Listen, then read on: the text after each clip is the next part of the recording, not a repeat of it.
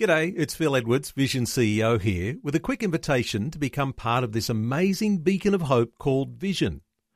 Together we can put our love into action to help people of all kinds build or rebuild their lives on the truth of God.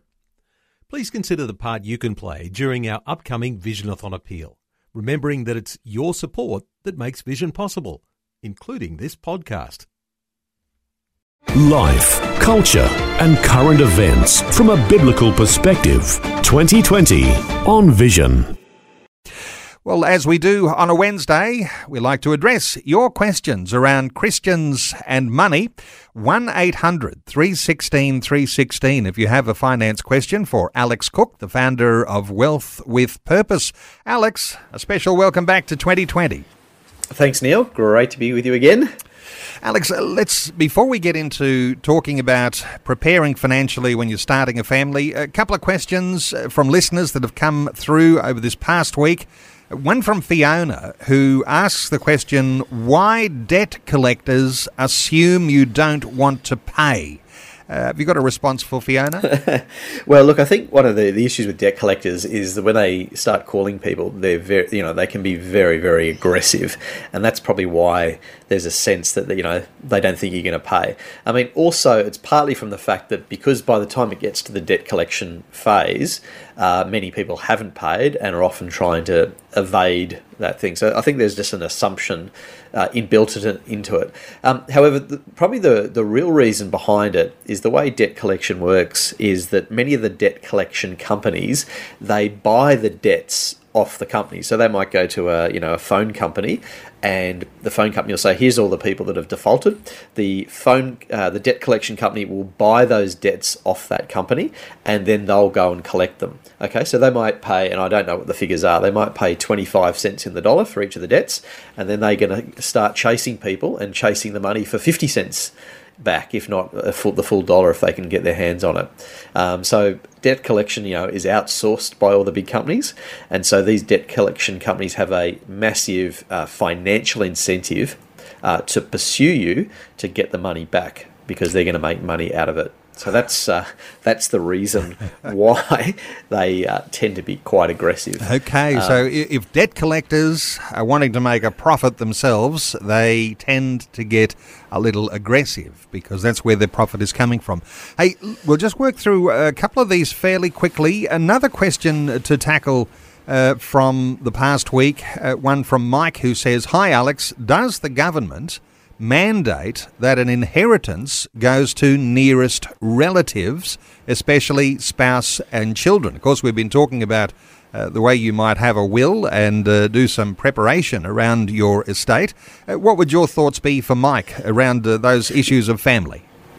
Yeah, look, it's a very important question. So if you have a will, then so long as the will is legal and valid, then there'll be no problem with you making the decisions as to how your funds will be dispersed on your passing. So you get to decide that through your will. Where the problems occur is when you don't have a will, that is, you die what they call intestate, and then your assets will be then dispersed according to a state-based formula. So if you're living in Queensland or New South Wales, you could go onto a state government website and it will tell you how they'll be dispersed in the event that you don't have a will. So that's the only time the government mandates it. Obviously, then there's legal avenues and so forth. So, for example, wills get challenged, and they get challenged a lot these days. And so in that event, then obviously a judge will decide how those funds are to be dispersed in the event of a dispute. But generally, a judge will look very closely at the will and honour the will from what I've seen. It's only if there's a really obvious error being made that a judge would change the intent of the will, because ultimately, from a legal standpoint, the person whose money it was ultimately really should get to decide as to how that money is dispersed. So in other words, long and short of it is the government doesn't mandate it unless you do not have a will in place. Okay, that's the importance of having a will. A talkback line open on 1-800-316-316 if you've got a question for Alex Cook. Alex, while we're waiting for any questions to come through, the thoughts around starting a family. And, for lots of listeners, they'll have already been through this and perhaps already have their own family. Others will be thinking, I'm thinking of starting a family. Where do we start when we talk about how we prepare financially when starting a family? Yeah, look, it's a fascinating area. I say there's two parts to this. One is the discussions that you need to have before you even get married, because one thing I've always been amazed by is that a lot of couples, they get married and they've never had what I would call serious conversations about certain areas of their life. So, for example, they haven't had conversations about money in any meaningful way. And in particular, how many children are you going to have and what kind of schooling are you going to send your kids to? Because obviously, financially, there's a radical difference between public schooling and private schooling, potentially in the total cost over the length of the child's younger years. So it can be massive differences. So there are all the things you need to discuss before you even get married, so you know where your future spouse stands. But once you are married and you're thinking about starting a family, there's a couple of key things that you need to have in place. So, for example, if you want to have your own obstetrician and things like that, you want to have private health insurance in place before you get pregnant, because a lot of the private insurance companies will have waiting periods, and so you will not be covered if you do not have it in place first up. So that's the first one. The second thing is when you're starting a family, you're going to go down to one income. And this is the thing that I see very, very common, and particularly at the moment where you've got absurd house prices, is the fact that many people buy a house, a young couple, they've just got married, they want to buy their first home in the first few years of marriage, and so they buy a house on the basis of two incomes. And then, of course, the good news of God's blessing comes along that you're going to have a child in 9 months, and then you go to yourself, now we've got to pay a mortgage, but we're down to one income. And so that's when the financial stress can kick in, because all of a sudden you're down to one income, and you then start asking yourself, I'm going to have to go back to work, within 2 or 3 months of the baby being born and all that kind of thing. Now, to me, what you want to do here is try and avoid future problems. I always encourage young people to buy property on the basis of one income. Now, I appreciate that in Australia, particularly if you live in a metro city, that is now very difficult because of the absurdity of house prices. But that's something I would seriously consider. The big issue ultimately, though, is you want to know what your spending is going to look like. All of a sudden you've got a few extra costs from having a baby, and you're going to have less income. So you want to sort of do that kind of budgeting process beforehand so you know where you stand. So Alex, that's very important. Some big assumptions, of course, planning pregnancy, and let's assume that you get married first and you make a plan for starting a family. Not everybody has the plan in place, and some of these things are accidental, but there's a certain lot of things to talk about there. We are, in fact, taking calls 1-800-316-316. You can also leave a question on our Facebook post today. It's entitled Ask Alex. You can't miss it. Facebook.com/Vision Radio. Question here from someone who has left a question saying, my young adult sons are increasing their crypto investments. What are your thoughts regarding crypto and cashless society predictions from the likes of Barry Smith years ago? And I'm assuming you might remember Barry Smith and his sort of end times focus there. Any thoughts, Alex, for someone who's concerned about their young sons and crypto investments? Yeah. Look, it's a very, very common one at the moment. Crypto has obviously captured people's attention given its rapid rise over the last, and rapid fall, mind you, in the last couple of weeks. It's halved in value. Look, to me, crypto is highly, highly speculative in nature. The technology that sits behind it, I think, is fascinating, the blockchain technology, and I suspect that technology is starting to make its way into various commercial forms of use. I'm very skeptical, though, when it comes to Bitcoin and all these different if you ask any of my friends, I'll tell you I'd be borderline anti it. I think it's very speculative. I think people will lose a huge amount of money over it. I think it's very difficult to work out what it's really worth. The predominant reason people are buying it is because it's going up. In other words, they're only buying it because it's going up, and therefore they feel they're missing out on this new thing. I suspect a lot of money will be lost over the next 5 to 10 years from it. Some of them may well survive, though, in the sense that I do think, with some of them, there are genuine uses for them. But overall, there's very limited real transactions going on in the real world with these kind of things. I think they'll also be heavily subject to regulation in the future, which a lot of crypto people think, it's decentralized and away from government regulation. I think they're kidding themselves. I think it will be subject to significant regulation. And so, to me, if people are listening who are going down this path of crypto, my view is if you do go down this path, and I know plenty of people who have, is that you allocate a tiny portion of your capital to it, as in less than 1%, less than 1 or 2%, because otherwise you're putting your finances, I think, at significant risk. There's a generational thing going on, isn't there, with cryptocurrency, where young people are prepared to take big risks, and perhaps it's in the marketing, it's in the bubble that you're in on social media, and everybody's talking about it, and if you get into that bubble, you'll be exposed to all sorts of thoughts around cryptocurrency.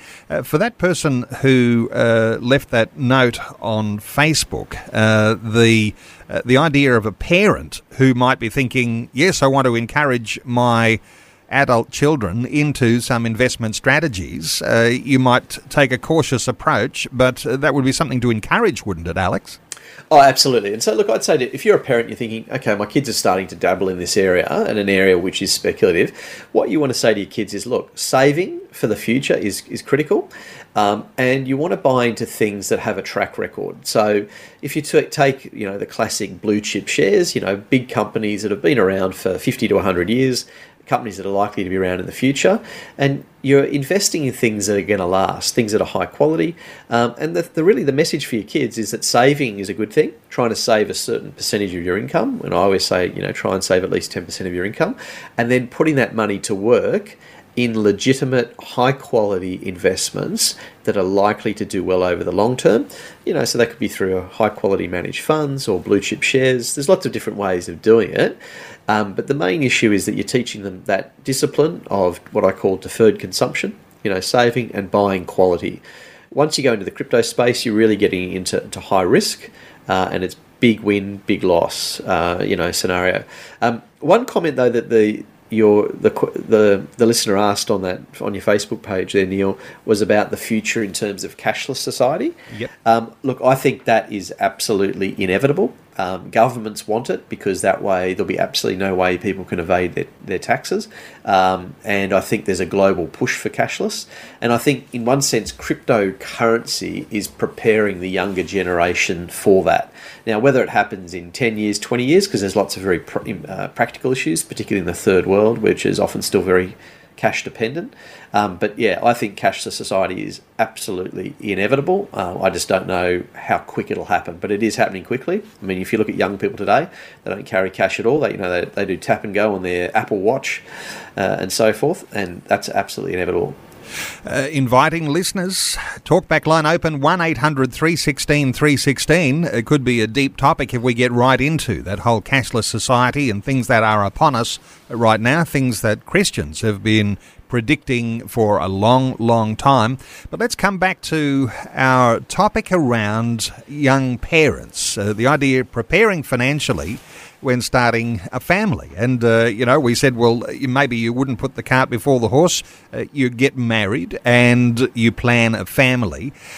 When you said, Alex, that, you plan a purchase of a house on the idea of two incomes, and you expect that when you've started your family, you're either juggling things or coming back to one income.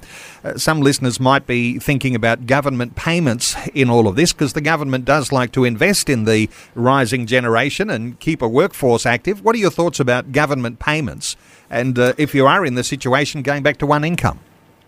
Yeah, look, there are significant government payments these days, and so I'll run through a few of the basic ones, but the main comment I'd want to make to listeners is just to do your homework here through the various government websites like Centrelink and so forth.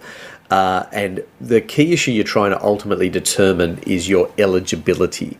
Okay, because there's a few different types. So, for example, there's paid parental leave, which gives you up to 18 weeks of the minimum wage. There's also a paid dad or partner leave. Then there is, and a very common one for many couples, particularly when they go down to one income, is the family tax benefit, A and B. That's very, very widespread and well used. And that's essentially a regular fortnightly payment that Centrelink will make to you on the basis of your income. So they do what's called an income test to see what you're earning as a couple, and then you can get that income supplemented through family tax benefits. A and B are the two different types there. A very common one, of course, for most people eligible for, is the childcare subsidies. A lot of people, they go back to work, and of course they need somewhere to put their young child, and so childcare subsidies is a huge one. And another one, of course, is the newborn upfront payments, and there's some supplements there. So the key issue here is, are you eligible? And the way you work that out is just jump on these government websites, like Centrelink and so forth, and you can get that information very, very easily. It's very readily available, but you just need to do a bit of homework to make sure you get them and you maximise those benefits. This actually is a huge topic to talk about, the contemplation of having children, and I wonder whether, Alex, it's worth considering the overall cost of raising a child. Every now and then there'll be media articles that talk about the huge expense that you're up against if you're going to raise a child right through those primary and secondary school years and into university, and it looks overwhelming. And for some people who are only financially bound by their thoughts about these things, that could be a scary thing, couldn't it? Oh, look, and it can be, because you hear figures, of $300,000 or $400,000 or $500,000. You see all these kind of figures bantied about. The reality is most people can afford these things just through their ordinarily, day-to-day cash flow. It's just a case of doing a bit of basic planning. So I'm not suggesting any, in-depth anything, but it's just a case of getting control of the spending. The area that's going to cause all the stress in a marriage, particularly when young children come along, is you've got a finite level of income, you've got a certain amount of expenses, and a lot of people really just don't know where their money goes. They just don't know. They've never done a budget. They've never looked at it. And there's lots of very easy ways around that. I mean, there's very good apps that you can automate this process. You can do a budget on an Excel spreadsheet. But the key issue is that you know how much money is coming into your household and how much money is going out. If I ask the average listener, and I ask the question, do you know what your monthly surplus income is? I would suggest that probably 80% of people couldn't answer it. Now, I'd just say that, it's 20 years giving financial advice. Most people can't answer that. And that's what you need to know, because your surplus is your buffer. And, of course, it's your future for saving and for all sorts of things. So for young people, you've really just got to prepare by making sure you get control of your spending, and you know where your money's going, and you know what your future costs are going to be. So you know that childcare may be an option. You know that private schooling may be an option. You know some of these things that are coming down the pipeline, and you can plan for them. The area that's also often very overlooked is insurance. All of a sudden you've got potentially a mortgage plus a young family, and do you have enough life insurance? Do you have income protection? If you're unable to work or if you passed away prematurely, they're things that are very, very overlooked by young couples who need them when they're in that phase of having, this beautiful young family in their life. They need to make sure they've got those building blocks there. Alex, just to top off our conversation, I can hear the odd brain rattle from a listener or two who might be saying, well, all of this preparation makes it sound so hard. Aren't we Christians? Don't we have faith in God that when we'll have children, everything will be wonderful? When we talk about a biblical perspective on this, you might say, cast caution to the wind and say, I'm living by faith. Or is the biblical position actually the preparation and stewardship? Give us just a brief insight here, because some listeners will be thinking, what's a biblical sound way of thinking about how I approach family and in having children? It's a great question. Obviously, as Christians, we're called to live by faith, and therefore we need to trust God for his provision in our lives. And we also need to be good stewards with what he's put in our hands. In other words, we take the assumption that the money that he has given us is from him, it's for him, it's for his glory, and of course it's to meet our needs and for our families. So we have to have that mindset that we're managing the money on behalf of God. But where I think faith and foolishness sort of potentially meet is there's a great passage in Scripture that says, a sensible man prepares for problems ahead. The simpleton never looks and suffers the consequences. So I believe there's an onus in Scripture to prepare for things in the future. Now, we don't know the future. You know, the Bible makes it very clear that no one knows what's coming next. I mean, we know some of the big picture end times things that we can try and interpret, but ultimately we don't know what's going to happen day to day. We don't know what's going to happen to our health and all those kind of things. And so the Bible says a sensible man prepares for problems and prepares to meet them. And so I think that is acting out of good stewardship, and that's acting faithfully by preparing. And so, yes, there's a balance of faith, but to me, faith is more about trusting in God. It doesn't negate the need to prepare. Okay, we are out of time.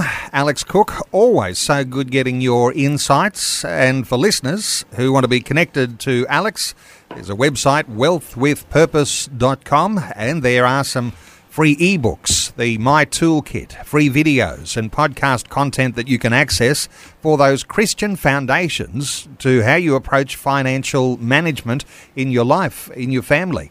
You can also follow Alex on Facebook and on Twitter. There is an email address too, which is an Ask Alex email, askalex@wealthwithpurpose.com.